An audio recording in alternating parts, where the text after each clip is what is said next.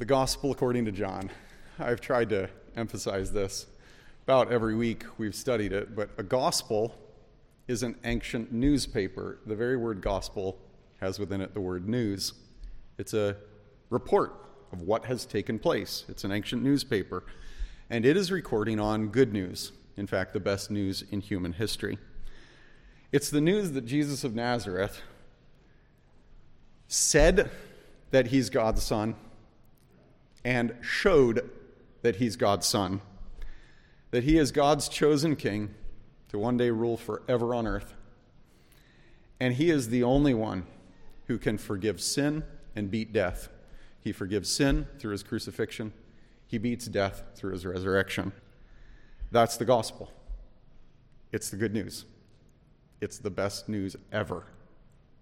And this is the gospel according to John. It's the fourth gospel at the heart of the Bible. There's the one according to Matthew, and then there's the gospel according to Mark, and then according to Luke, and this one is according to John.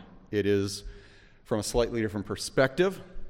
It is focused on a slightly different audience than the others, and it is written in a different decade from the others. This is the last one written. We think it's written probably around 90 A.D. John is probably in his mid-80s as he writes. That's a guess. He knew Jesus personally for a few years, probably in his mid to late 20s. And now he has followed Jesus faithfully, served Jesus, been persecuted for Jesus for decades. Over 5 decades, probably, this man has served faithfully. And here, probably toward the end of his life, again, we don't know exactly how old he is or exactly how old he lives to be, but here, toward the end of his life, he is remembering accurately the way Jesus changed his life, who Jesus was, what Jesus said, what Jesus did, why he became a follower, why everyone should become a follower. And today we read John 13. It is the turning point in this gospel account. It's when John's major emphasis on his audience shifts from believing to loving. If you just count the number of times the word believe appeared in the first 12 chapters, it appeared 76 times. Believe, believe, believe, believe, believe, believe. It's a major emphasis. It's not that it totally goes away, but in the last half of the book, it only appears about 23 times. So major emphasis on believe that Jesus is the Son of Man. He's God's chosen king. And that emphasis now starts tapering off, and layered on top of it is those who follow Jesus, those who believe that Jesus is the Messiah, love one another. Their lives are marked by love. And it's interesting, in the first 12 chapters, the term love appears 12 times. In the last half of the book, that over triples, and it moves to 45 times. Again, we're just using word counts, but it gives you an idea. Believe, believe, believe, believe. When you've believed, love, love, love, love. They get layered on top. It's not saying that this is believe and this is love, because they're both there in both places. But the emphases change. And it's like the foundation has been laid in chapters 1 to 12, and now the bricks are being built. Those who believe Jesus are marked by love. It's like peanut butter and jelly. They just go together. Not all of you agree with that. Hopefully you're not one of those that does peanut butter and mayonnaise. Not sure about that one. But anyway, these two go together. They're a perfect pairing, believing in Christ and loving one another. If you just think through these last chapters, major emphasis in chapter 13. Look down at verse 34, for example. A new commandment I give to you, that you love one another. Or chapter 14, flip the page to verse 25. If anyone loves me, he'll keep my word. And within keeping my word is obeying the command to love others. Chapter 15, just flip another page over to verse 12. This is my commandment, that you love one another as I have loved you. Jump to the end of chapter 17. At the climax of Jesus' prayer for his disciples, John 17:26, he prays that his disciples, that the love with which God the Father has loved Jesus, the Son, may be in them. He's praying that their love would be strong, permanent, like his. Then, of course, just think with me, chapters 18 and 19 is the greatest display of love ever, as Jesus lays down his life. He loves them, as John 13 says, to the end. And then chapter 21, just jump over there with me. Chapter 21, verse 15, 16, and 17. Jesus asks Peter 3 times, "Do you love me? If you do, then love my sheep. Care for my sheep. Feed my sheep." 3 times, "Do you love me? Then love my sheep. Do you love me? Then love my sheep. Do you love me? Then love my sheep." There he uses 3 different terms that communicate the concept of love. Care for them, provide for them, feed them, this kind of thing. I hope that quick summary just shows you, oh yeah, he's been saying Jesus did this sign so that you'll believe. He did this sign so that you'll believe. And he gets to chapter 13 and says, you believe he's the Son of Man? Love as he's loved. Love as he's loved. Father, make them love like you love me and I love them. May they love others like that. That is where John shifts. You can see there's a major emphasis change. So now I want to read John 13, the first chapter that launches into this theme of love. And this takes place earlier in the evening on which Jesus is arrested and just a day before he's tried and crucified. He's talking about loving others in that kind of stress. John 13. Now, before the feast of the Passover, when Jesus knew that his hour had come to depart out of this world to the Father, having loved his own who were in the world, he loved them to the end. Notice that is kind of an awkward statement. There is a lot of subordinate clauses before you get to the main idea. He loved them to the end.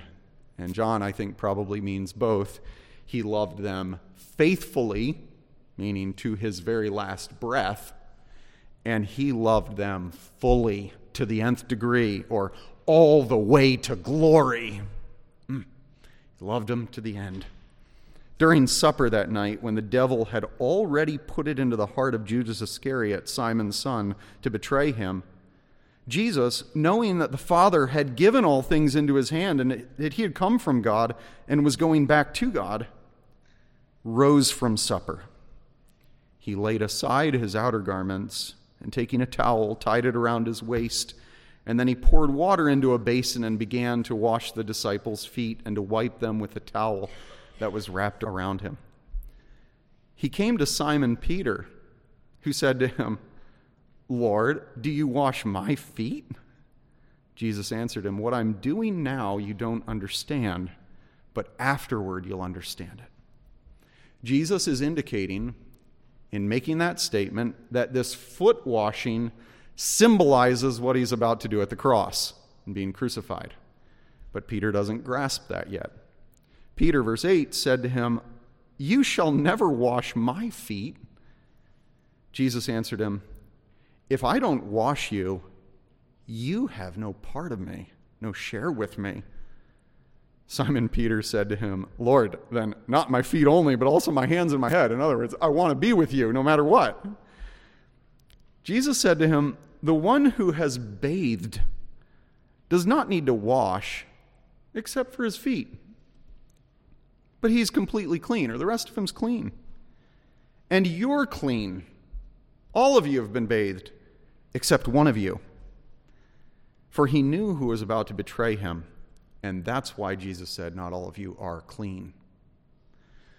To put it very explicitly, Peter is someone who has committed his life to Jesus as the Son of Man. He needed a foot washing. Judas, who refused to submit his life to Jesus, needed a whole body bath. Judas needed a bath. Peter needed a foot washing. And as our truth focus for today put it, we are decisively washed and cleansed from all of our filth, from all of our rebellion, from all of our desire to be our own authority rather than have Jesus rule over us, as soon as we turn from our sin and trust in Jesus and rely on Jesus. We are washed and cleansed.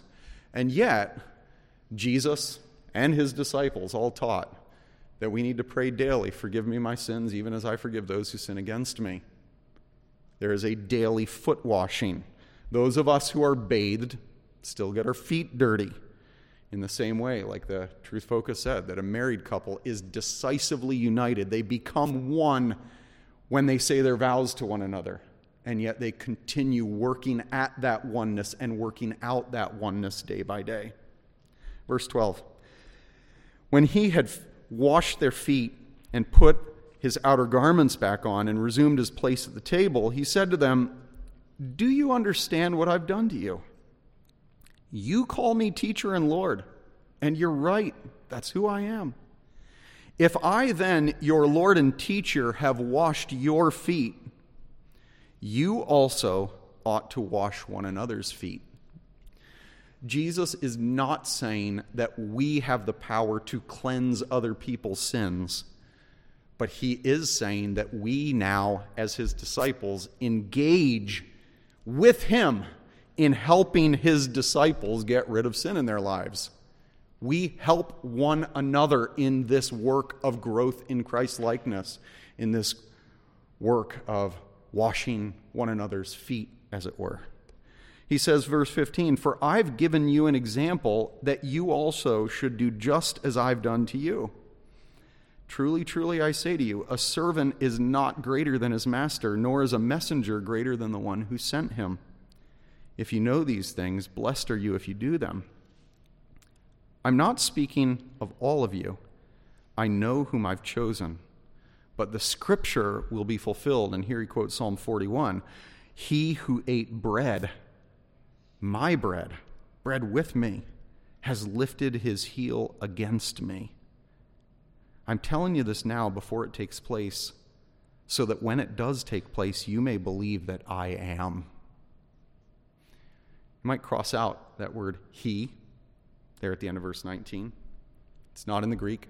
It's supplied in English. That's why in like the New American Standard or the King James, it's in italics. It's because it's supplied by the translators. I think Jesus is deliberately playing on words.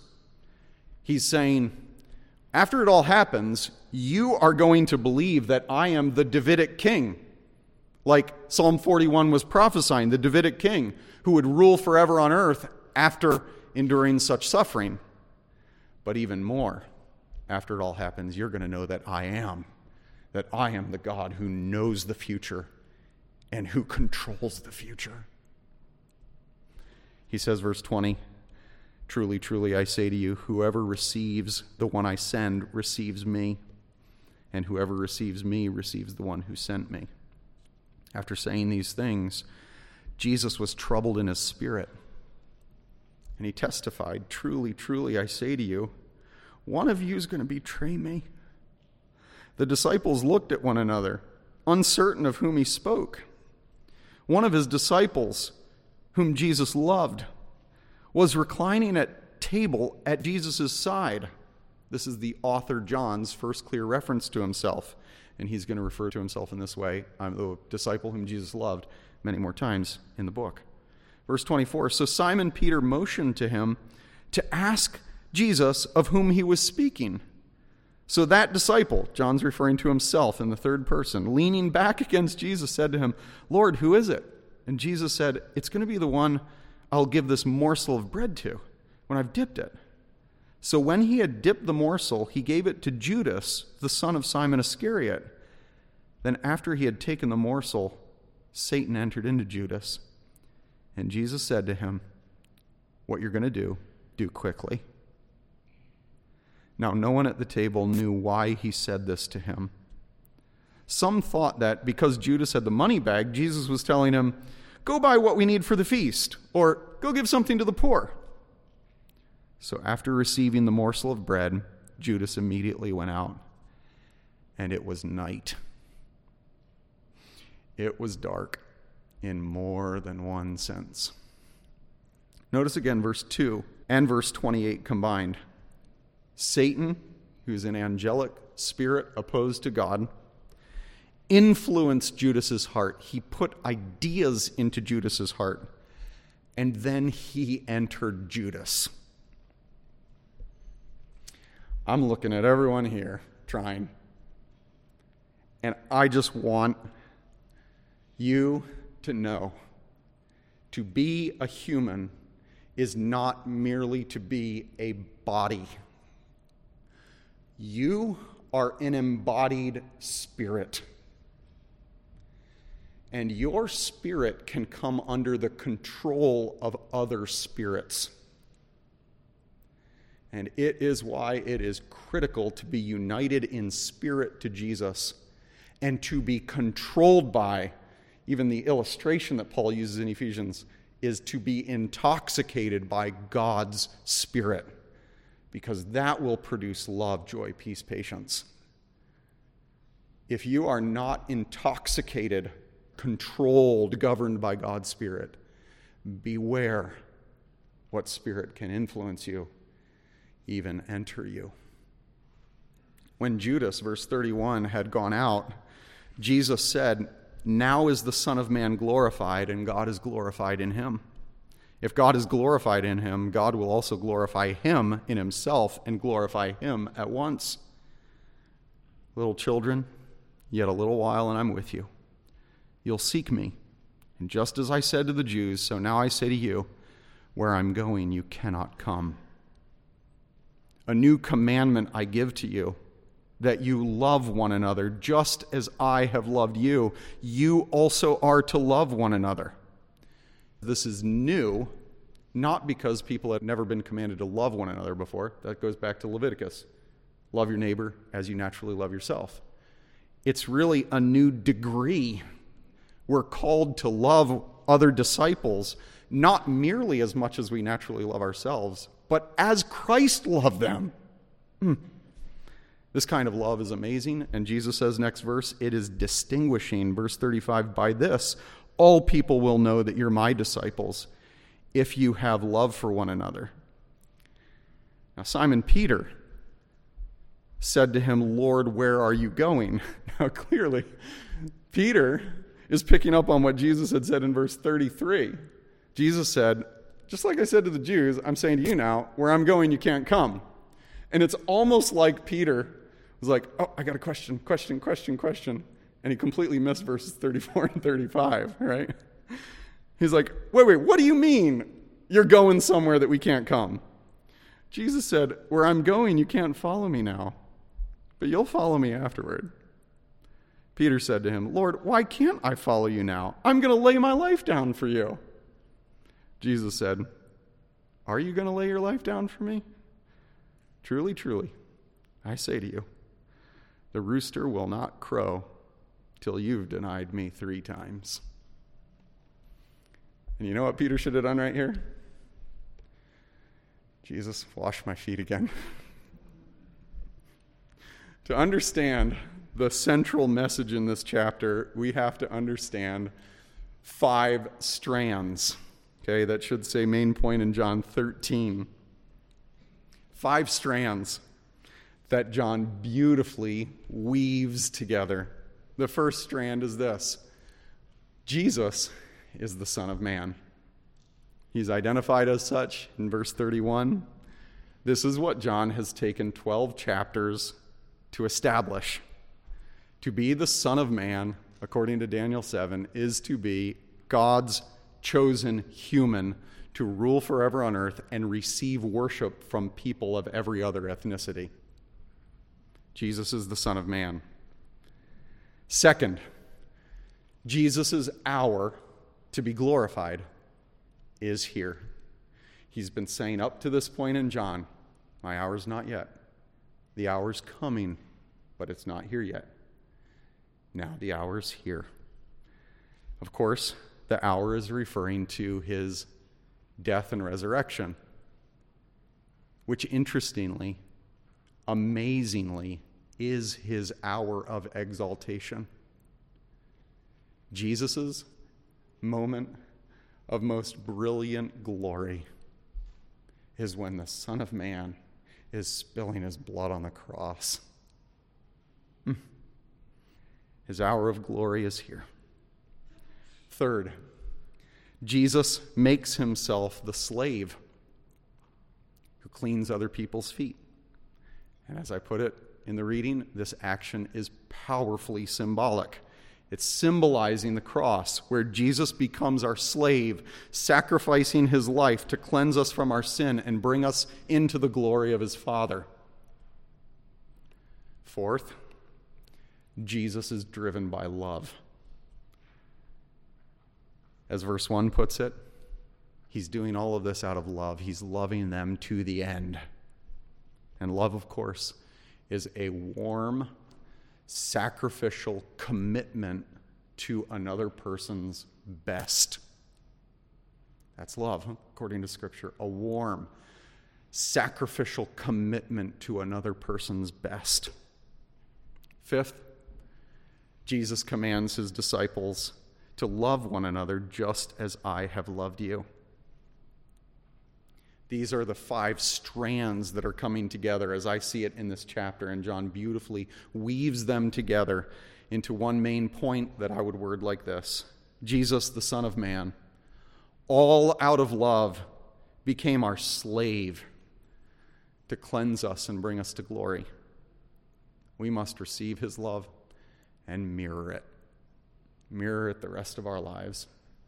The Son of Man, the most exalted human, all out of love became our slave to cleanse us from our filth, to bring us to glory. And we need to receive his love, be open to that cleansing which comes through faith in his cross, and we need to mirror it the rest of our lives. Now, it's not really what any of us wants to hear this morning. You're like Judas. You wanted to come to church and hear that this morning? All of us are naturally like Judas, right? Every one of us comes into this world like Judas. We are naturally bent on living our own agenda, and we'll go along with Jesus as long as he fulfills my wants. That's Judas. Sound familiar? Sounds familiar. I'm really interested in Jesus if he's interested in me. That's Judas. And in the picturesque words of Jesus, Judas needed a good old washing. He needed a bath. He needed a soaking. He needed a scrubbing.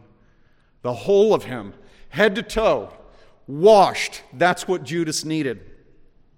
And if you have not decisively submitted your life to Jesus, I'm not saying asking Jesus to help you in your life's mission. You submit your life's mission under the authority of Jesus' mission. If you've never submitted your life to Jesus, you need a washing. You need to receive Jesus' love. He wants to wash your feet. He wants to wash all of you. He wants to bring you to glory.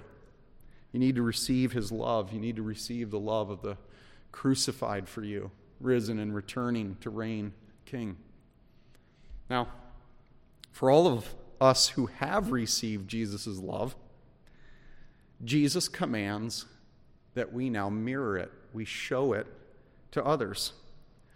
I think that Jesus' command in verses 14 and 34, do you realize what I've done to you?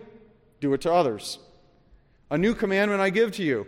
Love others as I've loved you. I think they're really one and the same command. To put it bluntly, we should mirror Jesus' sacrificial cleansing love in every single relationship. In every single relationship. And this is especially in 4 relationships. I want to end really with 4 applications. And the first is that this command, that we should mirror Jesus' sacrificial cleansing love in every relationship, applies to every single follower of Jesus, every single disciple. It is discipleship. It doesn't matter what your age or your stage in life, whether you're in college or retired, whether you're more introverted or extroverted, whether you've been a Christian for 6 months or 6 decades. You are called to love others, love other disciples with the same kind of love Jesus has loved you. Incredible. Tri-County? Look around. We are committed to one another. Jesus commands us, the Son of Man commands us to love each other like he has loved us. Maybe in your mind's eye, go to the one or two people in the congregation that are the hardest to love. The Son of Man says, warmly, sacrificially, committedly, give yourself to that person's best. Love as I have loved you. And we do this in numerous ways. We pray for their growth. We invest in their growth. We encourage verbally their growth.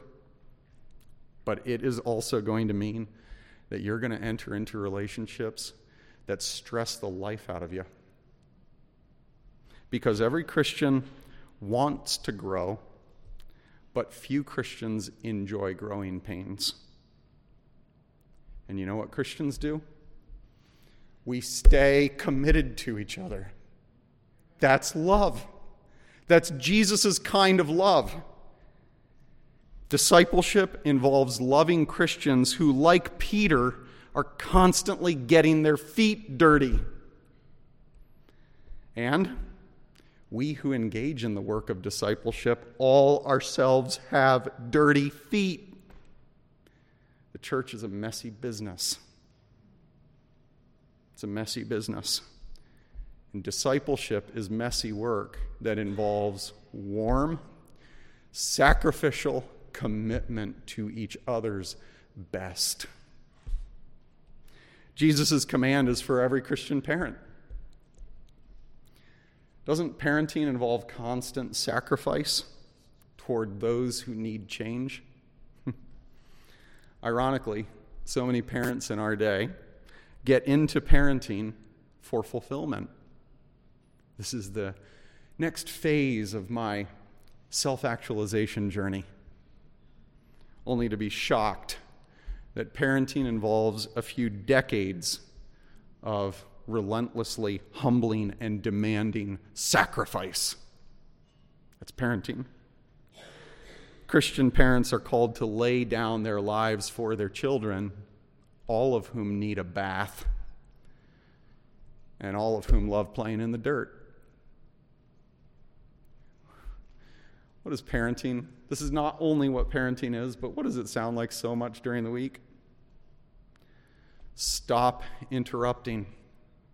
Be patient. Do you see that you're trying to be the boss? Are you the parent? Take turns. 100 other things like that, where we are trying to curb pride, impatience, cruelty. Parental discipline is, in terms of John 13, cleansing work.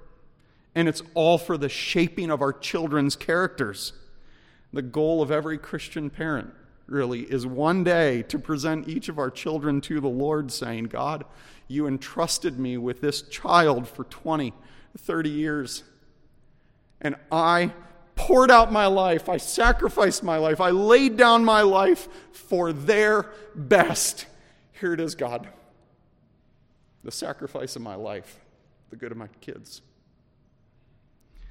Number 3, the command is for every Christian husband and wife. According to the Scriptures, marriage as well involves warm, self-sacrificial commitment to our spouse's best. And as Paul puts it in Ephesians 5, he says, husbands, love your wives, just as Christ sacrificed himself for the church to cleanse her and to present her one day faultless. Incredible. It's almost like Paul and John knew each other. Christian marriage means being committed to your spouse's holiness, his or her Christ-likeness, their best. I love how Timothy Keller puts it in his book, The Meaning of Marriage. He says, for Christians, falling in love means this. It is to look at another person, get a glimpse of the person God is creating, and to say, I see who God's making you, and it excites me. I want to be part of that. I want to partner with you and God in the journey of taking you to his throne. And when we get there, I'm going to look at your magnificence and say, I always knew you could be like this. I got glimpses of it on earth, but now look at you. That's where I'm heading with Hannah, to the throne. I need to lay my life down to present her spotless, radiant. It's the vision of Christian marriage. Sacrificial, cleansing for the goal of glory. Keller goes on to point out just how that is so exactly opposite the way our culture thinks about falling in love. Most people think, I'm going to find someone who's perfect, and I hope they will realize that I don't need to be changed at all.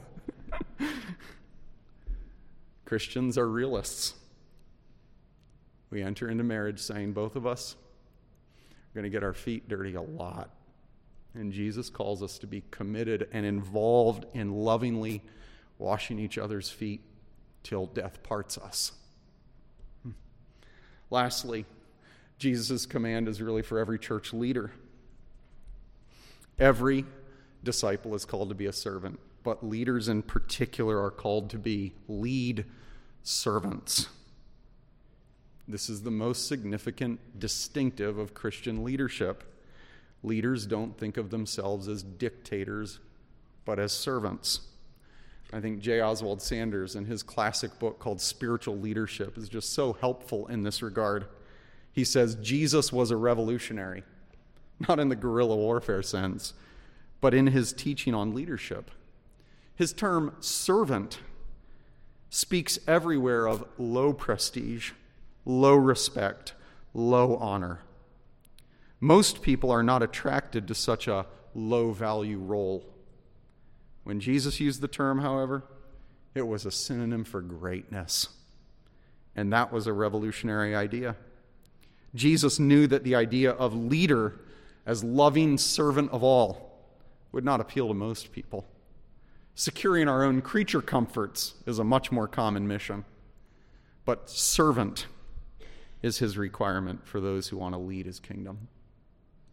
Servant leaders. See, Jesus' command here in John 13, love others as I have loved you, it is for every disciple of Christ. It's especially for Christian parents and Christian spouses and church leaders. It is comprehensive. It should govern our lives. I'm going to wrap up with a concluding encouragement, but I need to make two just pointed observations. You need to hear me say both of them.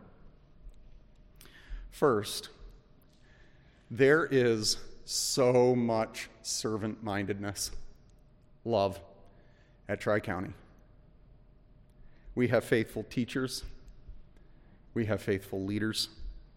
We have faithful parents. We have faithful spouses. We have faithful nursery workers. We have faithful caregivers, and so on and so forth. We have so many people who are marked by warm, committed, self-sacrificial love. And I can't wait, Tri-County, to stand before the throne and hear Jesus commend you. Well done.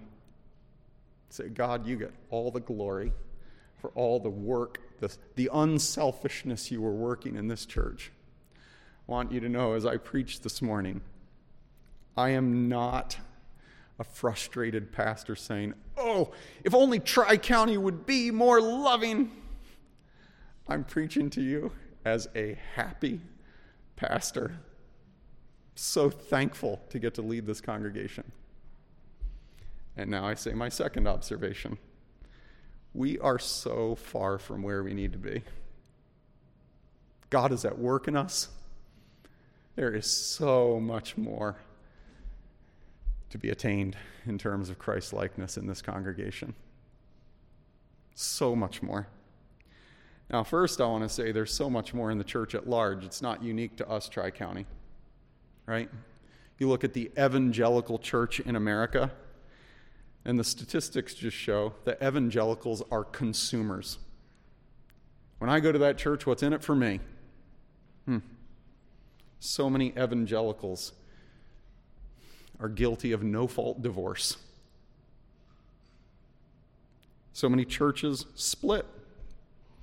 So many leaders are known for scandal. It's disgusting. Jesus calls us to love the church like we have been loved by him. And the church at large is not doing a great job. But I also say that our church specifically needs to grow. We, as Jesus' disciples here at Tri-County, and I, as one of the leaders here at Tri-County, we are so far from where we need to be. I am so far from where I need to be. We need to identify ourselves in this chapter as Peter, constantly getting dirty, not really wanting to be cleansed. We think of ourselves as pretty strong and pretty humble, when in fact we're pretty proud and pretty weak. William Law put it like this, deeply convicting: there is no greater sign of confirmed pride than when you think you're humble enough. And that is the dirty mess in which Jesus calls us to love. It's only in the dirt that Jesus' self-sacrificial, cleansing kind of love is seen and is radiant, so that people say, why do you keep loving those people? Because I belong to Jesus. Jesus is the only reason I keep loving those people. It's all because of Jesus. It's what makes our love distinctive. When we keep loving those who are still like Peter, arrogant, ambitious, competitive, when we keep loving those people, we're distinctive as Jesus' disciples. So I want to conclude by asking what I hope is a really encouraging question. How do you keep sustained in your love for the church? How do you keep sustained in your love for that group of people, every one of which has dirty feet? How do you keep sustained in your love? I think there's a hint in the middle of verse 23. It's the author's first reference to himself in the gospel. He never refers to himself by name. He never says, I'm John, the one who's writing. He only refers to himself, look at verse 23, as one of his disciples whom Jesus loved. Why does John refer to himself like that? I think it's mainly because the love of Jesus, to receive the love of the Son of Man, is identity shaping. In fact, it's identity dominating. The most important thing about John wasn't John. It was Jesus loves John. And the most important thing about Joe isn't Joe. It's, I'm one of the disciples Jesus loved. And the most important thing, Tri-County, about you individually and us as a congregation is Jesus loves me. Jesus loves us. It's identity shaping.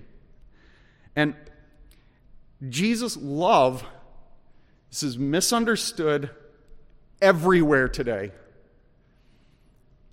Take me up on this sometime. Maybe don't. Go to the CCLI database. Look at the top 50 songs for 2020. And you will find a lot of songs that churches, by and large, are singing. Basically, Jesus' love shows my worth. That is not what the cross shows. Jesus doesn't love us because we're lovely. He didn't love Peter because Peter was clean. Peter was dirty, and Jesus loved him to make him clean. It's been said Jesus' love makes us lovely. It's not because we are lovely, and it's his love for us. I'm one of those Jesus loved that keeps driving our messy attempts at loving others.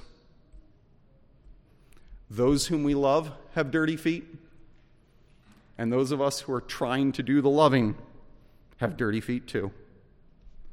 Belonging to Jesus is a messy business. What keeps us going? His love.